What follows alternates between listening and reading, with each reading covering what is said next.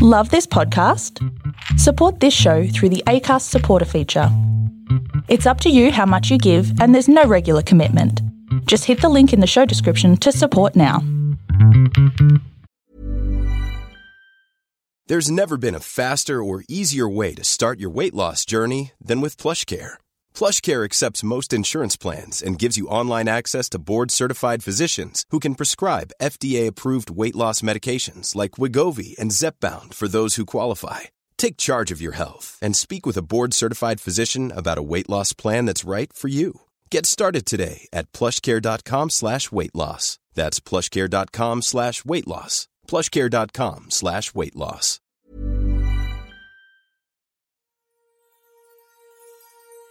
Welcome one and all to Storybox, the place to be if you are a lover of stories, learning, growth, and you want to improve your life. My name is Jay Phantom, and I've made it my purpose to unbox and share the amazing stories from people of every profession all over the world. I am truly grateful that you have decided to listen in today. Now let's journey into the Storybox together and hear more about whose story will be unboxed today.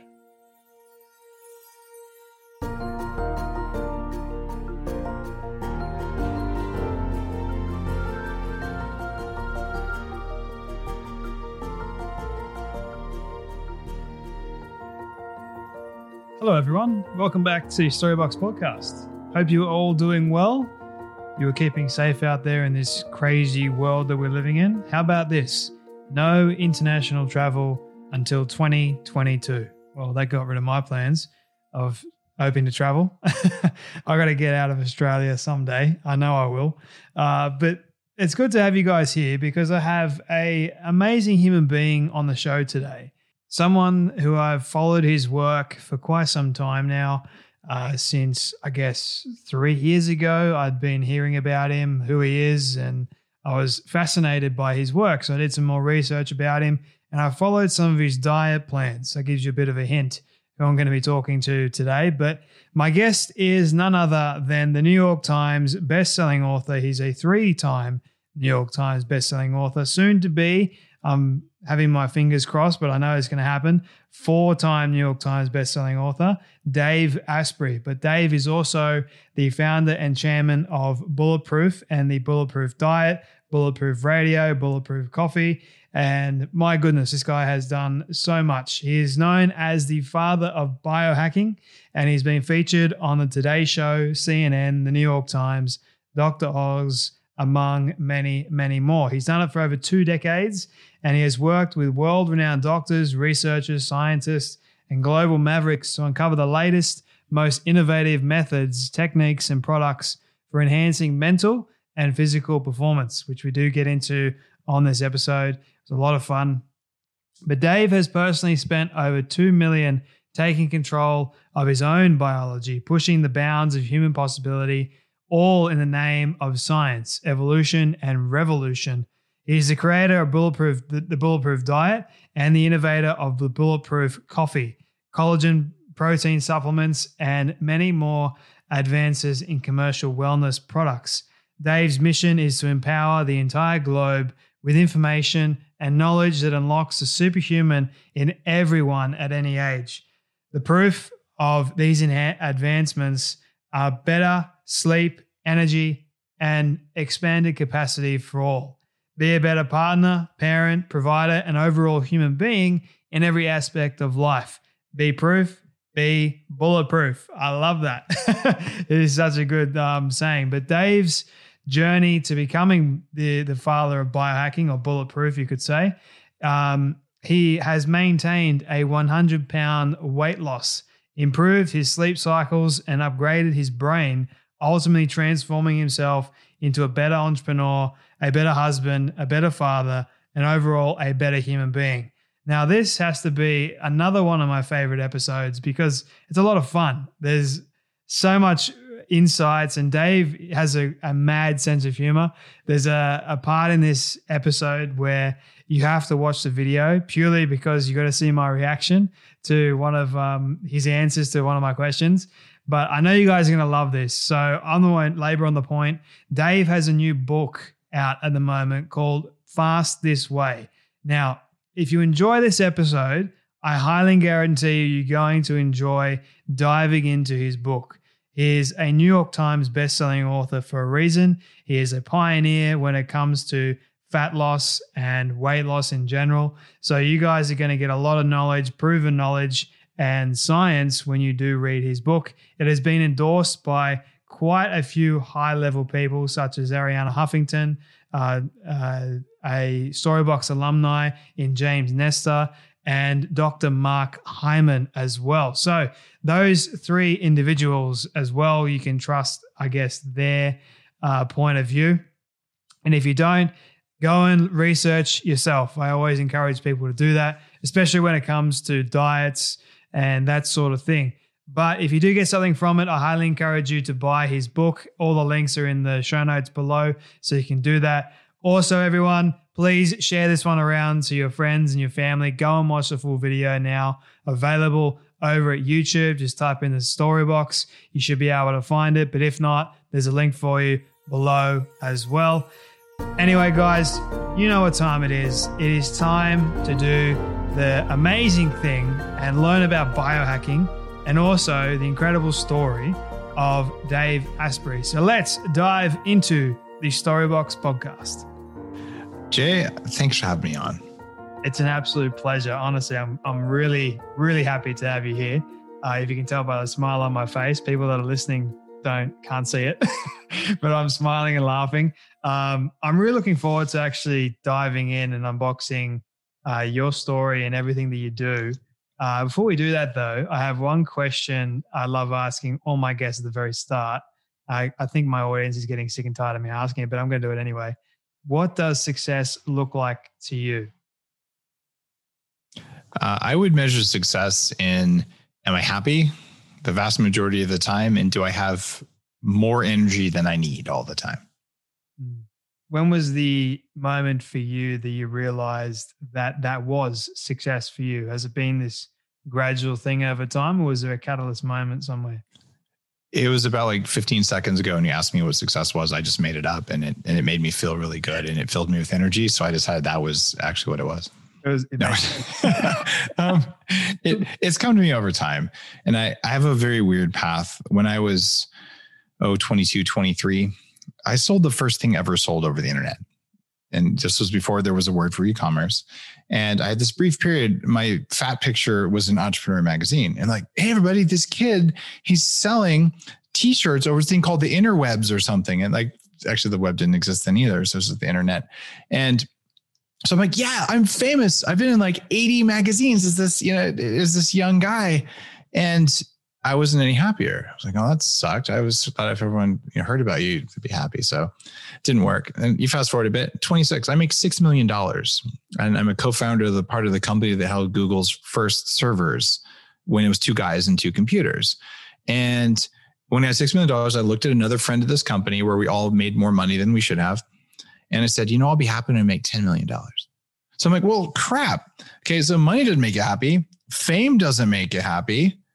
It's got to be something else. Meanwhile, I weigh 300 pounds. I don't have enough energy. I'm brain fog all the time. I have all the diseases of aging before I'm 30. Like maybe that's what it is. So it comes down to happiness is an inner state, and it's really a lot easier to do it when you have enough energy. And that's why biohacking is really about teaching your body by manipulating your environment to make more energy than you need, which gives you enough energy to do the work it takes to be happy, regardless of what's happening in the world around you. There's quite a few questions that I have just coming out of that response. The first one that I do want to ask you about is you were overweight for quite some time. How did that all start? Like, why were you overweight in the first place? I was overweight because I was a bad person and I would just stuff my face with potato chips, and it was really just guilt and shame. Okay, not really. I'm allowed to fat shame myself, okay? No, and that was actually a story that was kind of in my head without all the potato chips necessarily. But I literally thought it was a willpower issue, right? But the reality is that I lived in a basement that had toxic mold when I was a kid. It was a nice house. We didn't know that there was mold. Mold is a potent external estrogen. So I'm sitting there, my body's trying to do all the puberty stuff, and I'm growing stretch marks and I'm getting fat, and my metabolism is breaking in part because of environmental toxins. Plus I was eating all the healthy stuff, low fat. When you eat fat, squeezed margarine is supposed to be good for you. So I was poisoning myself every which way and didn't know it. So my metabolism did a terrible job of taking air and food, combining them to make energy. When you do a terrible job of doing that, you take air and food and you make inflammation instead. So I was inflamed. I was fat. I was pre-diabetic. I had arthritis since I was 14, cognitive problems before I was 30, high risk of stroke and heart attack in labs when I was 27, and some other bad risk factor things. Oh, chronic fatigue syndrome and fibromyalgia. So, okay, I'm 48. I have the brain response time of a 20-year-old. I have the arterial flexibility of a 24-year-old. And if I can go from the total shit show that I was, hope I could say that on your podcast, to where I am now, okay, I'm the worst case you could have. So if I can do this, it's going to be easier for you. And that's why I write my books. That's why I created this biohacking field, because I want no one to go through what I went through. And I'm a tough case. So I'm just like the example of possibility. And I promise you, if you're listening to this, you're not as screwed up as I was. So it's doable. And I'm happy to, light the way, especially because no one did that for me. The knowledge, most of it did exist even a long time ago. Not everything we know now, but it was so unevenly distributed. And there's a focused effort to tell smart people that the stuff that works doesn't work, because it turns out you make more money selling people stuff that makes them fat while telling them that it makes them thin, because they'll keep buying it forever. If you tell someone something, you take this one pill, you never be fat again, you're only going to sell one pill. And well, that's kind of the world we live in. I guess the obvious answer would be how in the world you did it. But I guess what I want to ask you is go back to the moment when you realized this all needed to change. What was that moment like for you? What ended up happening? And then what sort of led you on the path of changing? Well, fat people are willpower athletes. And we all know, okay, this is 42% of Americans. I don't know what it is down under, but it's a meaningful number. And we all know we're fat because we have mirrors. You don't even need a scale. And we have pants. Like there's my fat pants and there's my, I hope I can wear those someday again pants and all those sorts of things. And I don't do that anymore. I don't need fat pants because I'm constant. And you go through and you say, okay, I know it's a problem. And today I'm not going to eat the cookie. And then you eventually eat half the cookie. And then you're like, God, what's wrong with me? Right. And what's going on is willpower is a biological resource based on electrons. And your body's like, oh, you're not going to give me the cookie? Let me just turn down the energy until you eat the cookie. And as we turn down the energy, the cookie gets louder and louder and louder. So that's always been an issue. Even as a teenager, I'm like, man, I don't want to have these 3 ripples here. Like, I want to lose weight. I'm going to run. Newsflash, exercise doesn't make you thin. It never did. Food makes you thin. Exercise gives you a little bit of extra muscle. You can't exercise away the pizza. It doesn't work like that. But I believed it did, right? So it got to the point where, okay, I've made this money. I lost that $6 million when I was 28, which was kind of a traumatic experience. And I'm like, okay, I've been in bad relationships. And I don't know why I stay in them. I don't know why I eat the cookie when I say I'm not going to eat it. Like, I don't actually know why I should be happy based on doing all the things that are supposed to make you happy. I have career achievement. I've done all these things. I have a BMW and I'm still miserable. So I decided to do the work on that. And that's probably when. And along the way, the doctor looked at me and said, stop taking vitamin C. It could kill you. I'm like, wait a minute, this doctor's incompetent. And I fired him. And I just said, I'm going to have to hack myself the way I'm teaching engineers to build the internet. Like I'm ground zero of what became cloud computing and just this amazing time of innovation and just like creative stuff all around me. But I'm tired and the accelerator's all the way to the floor and I'm pushing harder, but you can't push anymore and you're slowing down. And it's a sense of like fear that comes from that. So I said, all right, if the doctors can't do it, I'm tired of feeling like crap all the time. I'm going to have to hack this. And I'd come home from work and I would just start reading biological textbooks and studies and just zooming in on this. And then into the night, all right, I'm going to order whatever that supplement is, whatever that technology is. It's the most important thing in my life. I'm going to do it. And I tried exercising. I did an hour and a half a day of exercise, 6 days a week for 18 months. And at the end of that, I still had a 46-inch waist. I still weighed 300 pounds. I was strong, but I was still fat. And like the sense of failure and just like what do I have to do? This is what's holding people back because the instruction manual wasn't printed when I was born. It wasn't for any of us. My work has been I'm just going to assume that other people are as lazy as me, which means we don't want to do more than is necessary. We're not willing to suffer every day for the rest of our life to look a little bit better, feel a little bit better. So how do I do it in a way that makes me feel good all the time, so I'm not wasting my effort on just management? And it turns out it's possible. And I've learned from people 3 times my age and some of the luminaries in the field. And I've done a lot of experimenting, and I've come up with some new concepts. And you know what? It's not hard. And that's why I wrote Fast This Way, my newest book. Like, what's the highest return on investment behavior you can have? Let's think about this. Skipping breakfast. You don't spend energy making breakfast. You don't spend time making breakfast. You don't spend money on breakfast. And you got more energy back that day because you actually felt better and you got younger over time. So you invested less than nothing because you didn't have to do anything for breakfast, and you got a return right now and a long-term return. And it makes it one of the cheapest, simplest, and best ways to feel better now, have more energy, live longer, and maybe have pants that fit better. But if you do it the wrong way, I'm concerned people can do the same thing with fasting that they've done with the keto diet. And my first big book on the Bulletproof Diet, it had intermittent fasting. It has keto and things like that in it, but it's a cycling in and out of them. And what happened over the course of 10 years, kind of the bastardization, and like, oh, keto bro, don't eat a carb again or you're a bad person. The problem is that breaks people. It broke me when I was experimenting on this diet stuff. So you want to be able to do fasting the right way, not too much, not too little, and make it work for your biology. And it's different for women and men, but it's not very hard. And that's why, like, this is worth a book, because otherwise, here's their book on fasting. Step 1, don't eat for a while. Step 2, it's good for you. Boom, wrote a book. But it's harder than that, but it's also something you can do without willpower and without pain and struggling. And that's what I want to teach people. Which is honestly absolutely amazing. And I want to get to the Fastest Way book in a moment and dissect that. One question I did have, which you mentioned, you losing $6 million. Now that's no small amount of money. Yeah, that was $1990. That's like $18 million in 2020 money too. Yeah, which is still a lot of money. Can you share that traumatic experience? I hate to bring out old wounds. Oh no, it's all right. I've dealt with all my trauma, I think. Here we go. Back down the rabbit hole. I was a co-founder of that company that held Google's first servers. I was actually a co-founder of a sub part of the company, to be technically accurate, the consulting arm of the company. And the stock that I got is a relatively small amount of stock. The company split 3 times on the NASDAQ in 1 year. It became worth $36 billion. And I was the only person under 30 and the only non-vice president allowed to sit in on board meetings, because I ran technology strategy for like mergers and acquisitions. Like, if we're going to buy a company, I would figure out if the technology was worth buying or not. So it was an influential position for a young guy without a lot of experience, but with a deep technical mind.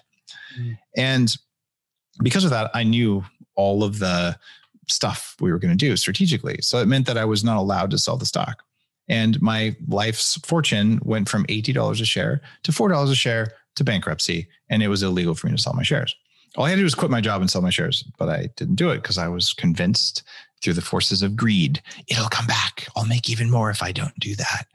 So you learn a lot about the voices in your head, and you learn that when you face a great loss, and you learn when you fast, you learn when you experience loneliness. Anytime you think you need something that you don't actually need, or more like you feel like you need it. You feel like you need all that money, you don't. You'll be happy either way. You feel like if you don't have tacos for lunch, you're going to die. You actually take 2 months to die. So there's a lot of that weird inner dialogue stuff. And a lot of Fast This Way is about fear as much as it is about hunger. And it turns out those are intimately tied up. And if you can get on top of that voice in your head, really important stuff happens. So I learned a lot about that. Oh my God, how do I deal with grief that happens when you lose a great fortune like that? Fortunately, it only took me another 20 years, and I'm reasonably comfortable again today, but I would live paycheck to paycheck for quite a while before I made that money and after I made that money. I'm curious, because you mentioned a very interesting point here, which I think is absolutely fabulous. I want to dissect a little bit more. Fear factor. And when it comes to, I guess, fasting, weight loss, diets, the whole thing, what are some strategies, or even what were the challenges that you faced initially, and how did you overcome those challenges? Well, one thing that happens is that we've been told for a long time, if you don't eat 6 meals a day, your body will go into starvation mode and then you'll get fat. But starvation mode, look, starvation has killed hundreds of millions of humans throughout human history, and it's killed every animal alive. So starvation mode pushes deep buttons for people, and it's just not true. But your body still believes it because you were taught that. And then it gets a little bit deeper, because I also know that when I was heavy, as soon as I ran out of blood sugar, I would get hangry or hypoglycemic, and I would act like a jerk. Like I'd yell at my family, I'd yell at my coworkers, and I was just a curmudgeon. So I like that word, curmudgeon. Don't use it very often. Should use it more. And I just realized, you know what? Okay, I'm afraid of acting like a jerk. I'm afraid of being hungry, right? And this isn't a rational fear. This is like in my tissues. And I also realized I'm afraid of being alone. That's why I keep getting in bad relationships and staying in them way longer than makes sense. And I hired a shaman to drop me off in a cave. I'm like, 4 days, no people and no food anywhere for 10 miles in any direction. That'll probably make sure I face my own garbage. And if I lose it, well, I'm just going to have to sit with it anyway. And I mean, it's scary to do that. It was actually quite scary. I remember I had a protein bar. And by the way, protein bars sucked in 2008 when I did this. And I was like, I'm going to just put it in my backpack just in case I need it. And like right as I was walking out of the shaman's kitchen, like to go have her drop me off in this cave, I'm like, I'm not going to do this. And I left it on the table. And I'm glad, because I know very well I would have eaten that thing, right? And I would have had just no control over it. So I maybe went a little bit more aggressive than necessary on this, but it was also about, understanding some of my inner wiring. And that has led me to a lot of the work that I do. My neuroscience company, 40 Years Zen, is on how to turn off that big fear word. But for most of us, if you can turn off your thoughts about hunger, I found a study in Fast This Way, 15% of your thoughts every day are about what's for my next meal. That's your body worrying you're going to starve. But if you can just teach your body it's not going to starve, or give it a signal, because you can do things during a fast that just turn off that hunger, you get 15% of your thoughts back. Mm-hmm. And that's kind of useful, because getting your thoughts back then means, what are you going to do with those? And maybe you can use them to process some fear. Maybe you can use them to watch a Breaking Bad again. It's your free energy. You can do anything better than just worrying about food. So I don't think about donuts and pizza and tacos when I'm not eating. And I know that when I eat, whether I have another meal in 4 hours or 6 hours or 8 hours, it doesn't really matter. I'll be fine. And my body knows that. So the worry, the anxiety that almost all humans have, it goes away. And intermittent fasting is a way to do that. And you realize, wait, I got more energy, not less. What was I telling myself? So that's a part of the journey for me. In fact, Jay, I'd like to walk you through the algorithm for all life, because it highlights things. Yeah. I didn't understand this when I wrote my big book on mitochondrial function, like how these ancient bacteria embedded in our cells, how they make energy, how you hack that to have more energy. But what all life has to do, first and foremost, if you were to design something to live forever, step one, put all of your focus, like 10 times more than necessary. If something might kill you, run away from, kill, or hide from it. You have to do that first, okay? And that's why fear is such a big thing. And then the second F word that all life has to do is feed, because famines kill everything. Just eat everything. It's a basic rule. And this has to be such a simple algorithm that a bacteria with no brain can follow it. So protect yourself and eat. You've got two of the three things all life has to do to stay around forever. You want to guess the third F word? Fast. No. What's it? What is it? Fertility. Fertility. Okay. There's another F word that I was thinking you were going to guess, but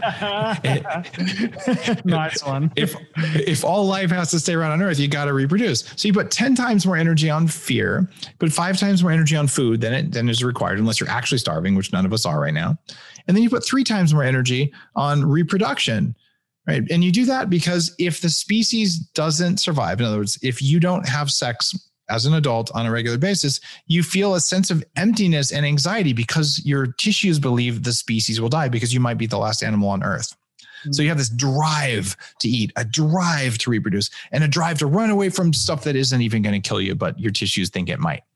And that algorithm is what drives everything you've ever done that you're ashamed of. And it's not even you. It's ancient bacteria that are your puppet masters. And the reason that Fast This Way is I think one of my most important books and my best book is that it's the fourth F word, is friend. And all species do this. They help each other out. They're wired to be nice to each other without even thinking about it. So bacteria form yogurt and kombucha, and cactus form, cactus swarms, whatever they are. And trees do forests, and deer have a herd, and humans make communities where some of us protect the others. Some of us are cooks, like we specialize and we take care of our young, we take care of our old. This is not a choice. This is a wired into our bone marrow itself.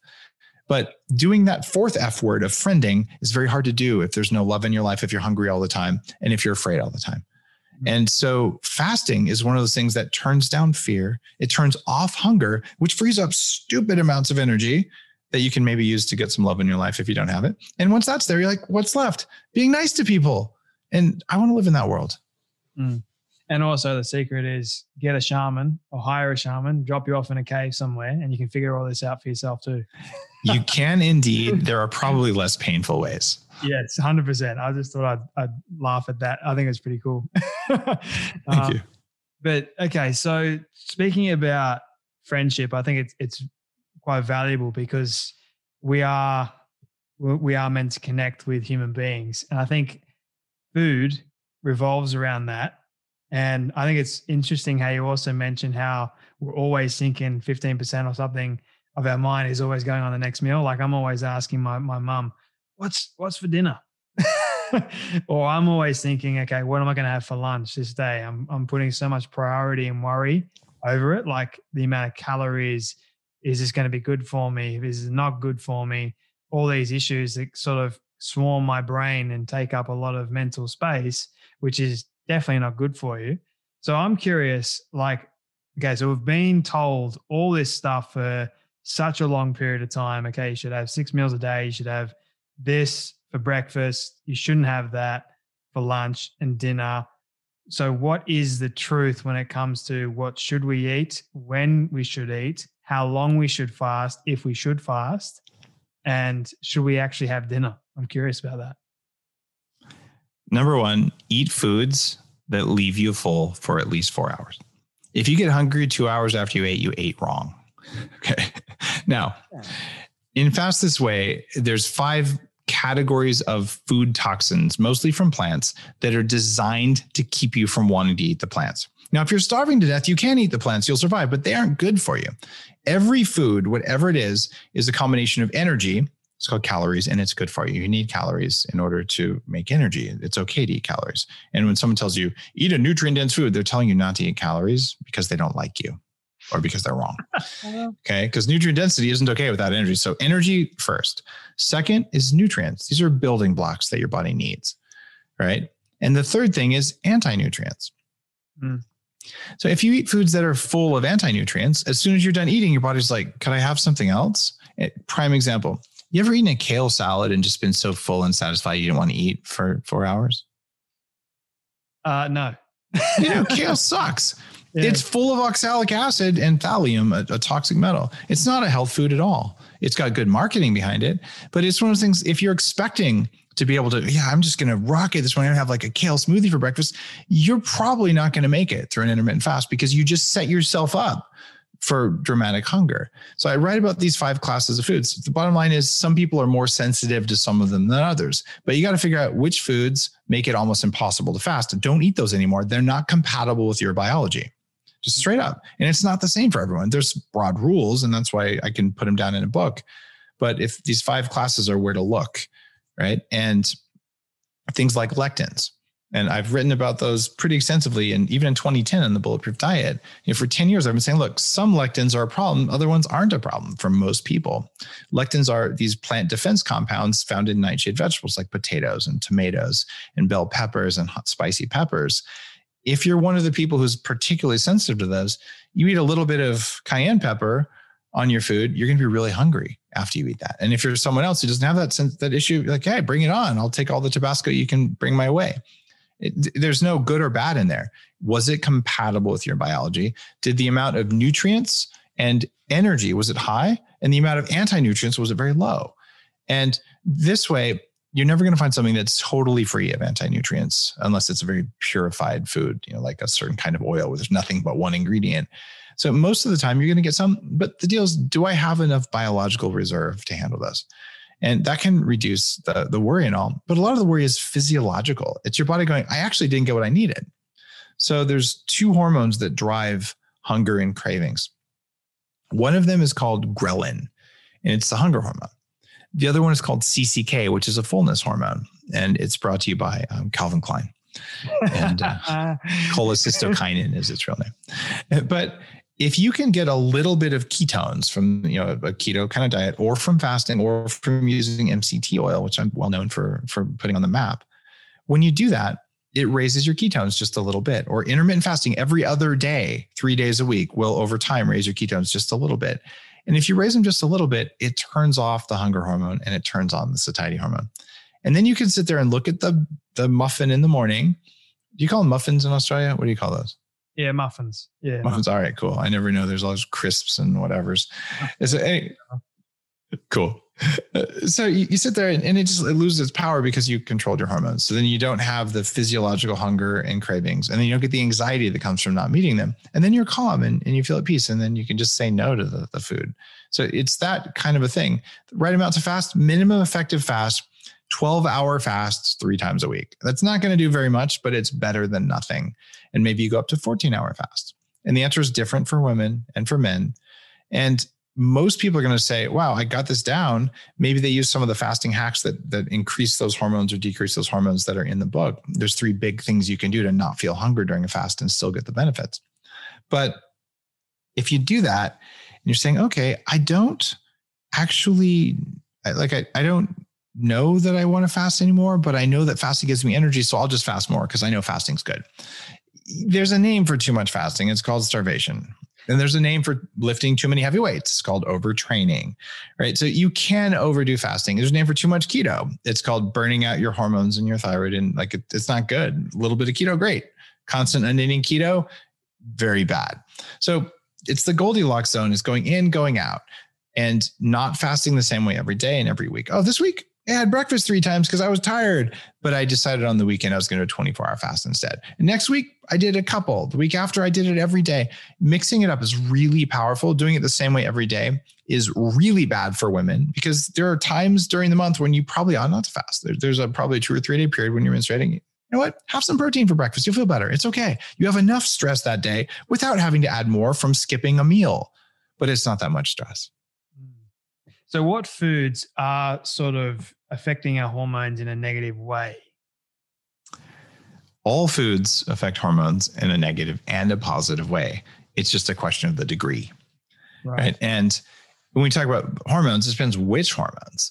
The foods that generally help with all hormones, though, are saturated fats that are undamaged, unchemically processed, and some monounsaturated fats, and grass-fed animal protein is generally pretty good for you. But if you're eating way too much grass-fed animal protein, it's probably not going to work for you, right? You're going to need some other compounds as well. And when it comes to plants, some types of plants are relatively benign, and some types of plants are actually really harsh on the body. I mentioned kale. Another one is eggplant, is another one of the nightshade family, which is actually really hard to do. Why, you like eggplant? I hate eggplant. There you go. So an eggplant kale smoothie is not for you. And there are people who do great on eggplant, but there are actually not that many of them. And when they say they do great, what they mean is I'm okay. But if you take that and just, why don't I give you guacamole instead? They're like, I think I'll trade my baba ganoush for guacamole, thank you. And then they like the guacamole a lot better because it's higher in fat, it's higher in monounsaturated fat, and it's actually a better choice. So what you want to do is focus on good quality, undamaged fats, grass-fed animals, wild-caught fish, no industrial agriculture at all. And when you get industrially raised animals, they put hormones in the animals, and there's antibiotics there. And the fat is actually the wrong kind of fat. It's made out of corn and soy because that's what the animal ate. And then you eat it and you get inflammation because your body tries to take those fats and tries to build little batteries, little power plants out of those fats. And like, what the hell? This is not a beanstalk. This is not a corn plant. And it does its best, but it makes weak batteries. And then if you eat over time, grass-fed butter, coconut oil, the good fats, the body's like, I got enough of this fat. I burned some for energy, but I had enough left over to build new cells. And it takes about 2 years to replace half the fats in your body to give yourself an oil change. And when you do it, man, you make energy more easily. And it's so amazing because all of a sudden, after 2 years of this, I'm going to use this bulletproof coffee, or I'm going to use coffee, or I'm going to use a prebiotic fiber. I'm going to use something that helps me not feel hunger during a fast. And you wake up one day, you're like, I could just have water. I could just have black coffee. I'm good. And you don't even think about food. And you actually built a new body. And it's profound. And as someone as wrecked as I was to be able to say today, at my time, it's now 4:20 in the afternoon. I've been on podcasts or on TV shows because it's the day I'm launching my book since 6 a.m. my time. So I'm going on right now about 10 hours of back-to-back interviews. I didn't have time to eat. Guess what I had? I've had nothing today. I did have a few cups of black coffee earlier in the day. That's it. And I'll probably have dinner. And that's going to be that. But I was able to have my brain work, was able to just show up all day because I taught my biology how to do that. And it takes a little bit of time. Most people who've never tried intermittent fasting, it sounds like a terrible idea. You're going to yell at your kids. You're going to feel like crap. I promise you, read Fast This Way, and I will teach you how to do it. And I'll teach you how to do it so you don't suffer and you're never hungry. In fact, if you go to fastthisway.com for free, I will spend 2 weeks teaching you a course of the book because I want everyone on earth to know how to do this because it gives you enough energy to be nice to other people. It actually makes the world better, and it doesn't cost anything in order to fast. It saves you money. The people who are going to hate me are like the big food companies trying to tell you, it really satisfies, or just have this little snack. No, that snack makes you hungry 20 minutes later for another little snack. You won't need a snack when you do this right. Mm. And Dave is the father of all this stuff, so you can trust him. I like to think I'm trustworthy. 200 million podcast downloads, and people lost 1 million pounds on the bulletproof diet and counting. So I would like to tell you, look, this is the area where I'm wrong. And whenever I find something that can be directionally tightened or whatever, I always do that. And right now, my track record's really good on this stuff. And there's people who are pissed off about it. And a lot of vegans are saying, how dare you? You're killing animals. I'm like, you're killing animals. I look at deaths per calories for my recommendation, my friends. I'm building soil. I run a permaculture farm where we have lamb and we have sheep and we have pigs and we have chickens. I just don't eat the chickens. They're not good for you, but their eggs are pretty good. And that kind of a thing. Look, I'm increasing soil and I know about animals. And for people to say, oh, just because they can't see all of the habitat destruction and all of the animals killed by tractors and all that stuff, plant-based diet makes humans weak. It makes children particularly weak. It reduces fertility. It destroys topsoil, and it's mean to the environment and it's mean to animals.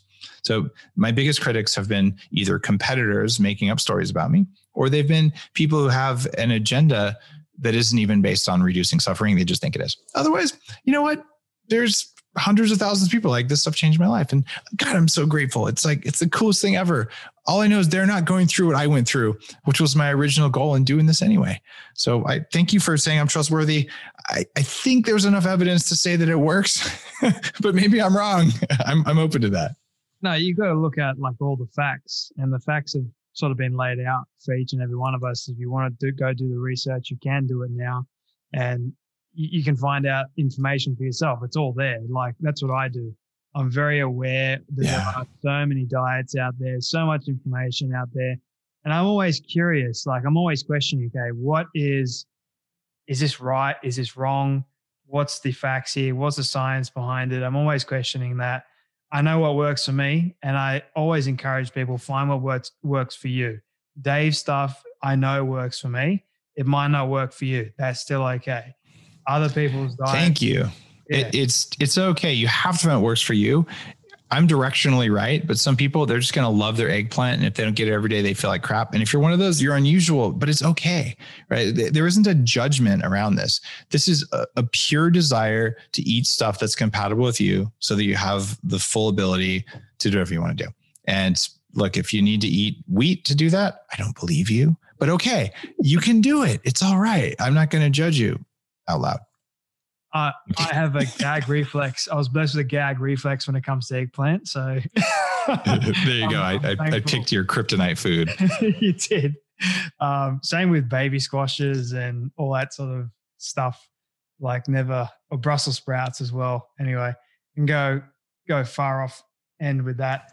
I'm curious about, okay, so speaking about focus and our energy and our levels of energy. I mean, you've been doing this for 10 hours today. That's absolutely incredible. I apologize if I'm talking. No need to apologize. I signed up for it. I'm happy to be here, man. I'm not stressed. And that's the thing. Right. I can't imagine this when I weighed 300 pounds. This would have been like the worst day ever. And I wouldn't be able to remember anything. I'd be all over the place. I'm just here. Right. And man, it's strangely liberating to be able to do that. You're full of energy, which is absolutely great. So in terms of focusing better, is fat a good way when we eat it to help us focus more, or what is sort of better, carbohydrates, protein, or fat? Which one is better for us to focus? Well, when we talk about fat, if you had a quarter cup of soybean oil, you're going to get a different result than a quarter cup of butter or MCT oil. And if we talk about protein, there's this plant-based protein I love. It's called sarin. It's a nerve gas that was used in the Tokyo subway attacks. It's a plant-based protein from mung beans. So plant-based proteins are out, but then there's also spider venom. So animal-based proteins. So the question of, is fat good for you? It depends on the fat, right? And the answer is it depends on the protein. And then for the carbs, did you want corn syrup? Okay, that's different than eating a sweet potato, right? So it's so easy and convenient to plant-based, animal-based, fat versus carb. It's all not useful information. Or you want to go on a liquid diet? The liquid's gasoline. You're like, no, I don't want to go on a liquid diet because you didn't know what the liquid was, right? And is it maple syrup or is it water? But when you think about it, like, oh yeah, why did I actually think protein was protein? Because if I eat whey protein, it spikes my insulin like I ate sugar, but it's good for detox, right? So you actually end up realizing, oh, foods all have benefits and they all have downsides. And I want to craft the food that's going to make me feel amazing. So for brain function, the number one thing you can do for short-term brain function, are you ready for this? Go for it. White table sugar. What? If you want to feel great for a half hour and have a brain that actually clinically measurably works better, have a cup of coffee and just put several sugar cubes in there, stir that thing up and chug it. You're going to kill it, maybe even for an hour, right? Seriously, your brain's like, yes, look at all this glucose. I'm going to go nuts. Okay, you're going to crash. You're going to feel like crap and it's not going to be good for you over time. But carbohydrates are not bad for you. And that's the point behind that. Sugar is not good for you. So what's going to work best for this? You want to eat something that keeps your blood sugar stable, something that provides you with ketones, either because you've been on a ketogenic diet or you had MCT oil, which your neurons love because it has more energy than glucose. And if you do this, you're eating relatively fibrous vegetables, some starch in the vegetables, like a sweet potato, white rice, something like that, and protein. If you're eating a high protein diet, you're eating enough protein, your body's like, oh, I got to try to burn this protein to make energy. Burning protein for energy is a backup emergency pathway that creates all sorts of free ammonia in the body, and it's bad. So if you're not worried about intermittent fasting, you're not worried about trying to be in keto or something like that, you eat a diet that's 50, maybe even 60, 70% fat and lots of that saturated fat. It has all the vegetables you want because vegetables have essentially no calories that matter, right? And then you eat a moderate amount of grass-fed protein in there. And that's the diet that makes most people feel good most of the time. And that's what I eat most of the time. For lunch, if I eat lunch, which I do some days, not other days, I have protein and fat. And usually it's grass-fed. Usually it's from an animal I raised because, hey, I live in a farm and I might have some vegetables with it. It's great. And then dinner, I'm probably going to have some carbs. It's usually white rice or something similar, and not a lot, but enough. It improves sleep. I'm not in ketosis all the time. And I don't fast every day. But most days I have lunch at 2 and dinner at 5 or 6, and then I'm done. And I feel best that way. Sometimes I'm like, I woke up and I got garbage sleep last night. I'm feeling a bit run down. I'm not going to fast today. I'm going to go have, bacon and sausage for breakfast. And then I'll have lunch with meat and salad. And I'll have dinner with some carbs and some meat and some fat. And that generally works. The important thing though is I'm eating very few of these anti-nutrients, the ones I talk about in Fast This Way, and I'm eating more of the things that make you feel good. And so teaching people, hey, if you're craving stuff, look at your last meal. Something in there wasn't right. And just understanding that is liberating. Understanding go to bed whenever you go to bed, but don't eat at least 3 and ideally 4 or 5 hours before bed. Have dinner at 5 or 6. If you do that one thing, you'll sleep better. And like, let's see, 4 hours. I went to bed at 6. I went 4 hours. I slept 8 hours, 12 hours. And then you just have a late breakfast and you've actually fasted for 14 hours. And it wasn't even hard because all you did was just not wake up and stuff your face right away. Just wait a couple hours. Like, it's okay. Just have some tea. You'll make it. So it's that gentle kind of mindset. And then realizing, oh, am I eating because I'm hungry or am I eating because I'm supposed to eat? Most of the time, if you ask yourself that in the morning, if you didn't have the wrong dinner, you wake up like, I actually don't want anything. And your hunger turns on around 10, 11, 12. And it becomes real hunger around 11. But if you're doing the fasting hacks in the book, even then it's easy. I think it was Wim Hof who said that he only eats, I think, one meal a day. And even then he'll like feel it. He's like, I won't overeat myself. I'll be so in tune with my body. I'll know exactly when I want to eat, but he'll eat whatever he wants. But it's just that one meal. So it is a very powerful practice. That meal should be between about 10 a.m. and 2 or 3 p.m. ideally, because that's when the sun is at the highest. That's when we get a strong circadian signal from the food. But look, you don't have to be perfect about fasting. You can mix it up and all that. And eating with intuition is important as well. And that's why I'm actually doing this free class for people at fastthisway.com. I will teach you the book for free because I just want you to know it. And it's those little things, developing awareness of hunger versus cravings. It's a big deal. 100%. Dave, I do want to be mindful of your time. A few more questions, if you don't mind. You've been able to reach the age of 100 and your friends have decided to put together a film for you of everything you've ever said, everything you've ever done. Don't ask me how in the world they got it all. We'll call it magic. They've been able to get it and show it to you on your 100th birthday. What do you want that film to say and to show about your life? I really hope it's porn. I did not expect that. He lived, he loved, he had a good time. And he ate well. The reason I can say is like, what I do isn't about me. And people say, what do you want your legacy to be? I'm like, I'd like my kids to say he was a great dad. There's no other legacy than that. Who cares if when you're dead, people know your name? It doesn't matter. That's all ego. I'm doing this because I'm building the world I want to live in. And when I'm not living in it anymore, I hope other people step up and do the right thing. And that's all there is. Right. So I don't care what's in the movie when I'm 100. What I care about is that I'm going to be there. I'm going to be young and I'm going to be dancing when I'm 100 because I'm not done yet. And I'm not going to be done when I'm 100. I'm going to live to at least 180. Right. And when I do that, I'm expecting to have a lot more wisdom than I do now. And since I'll have at least as much energy as I do now, and I'll have another 50 something years of wisdom built up, I'll probably be even better at giving back than I am today. And at some point I'll become a village elder. And right now we have a shortage of village elders because diabetes has taken them out, because Alzheimer's. If we'd have just taught them intermittent fasting 20, 30, 40 years ago, a lot of that would be going away. So I want to build a world full of people who have enough energy to be nice to each other and help. And I want to be there and I want to party and it's going to be fun. It doesn't have to be porn, but it's kind of a cool story.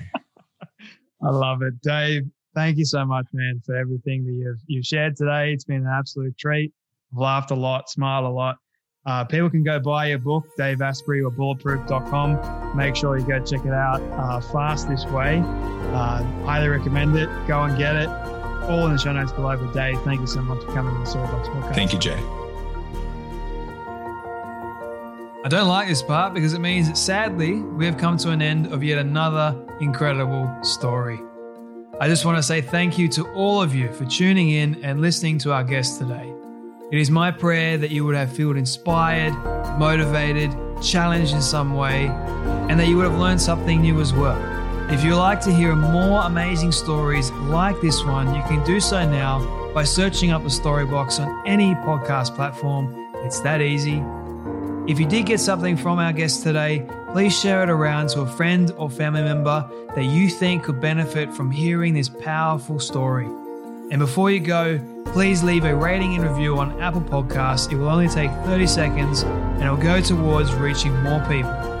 Let's start changing lives through powerful stories like this one. Your support is greatly appreciated. Until next time, when we dive back into the Storybox, I'm Jay Phantom, and don't forget, your story is worth more than you know. I'll catch you next time.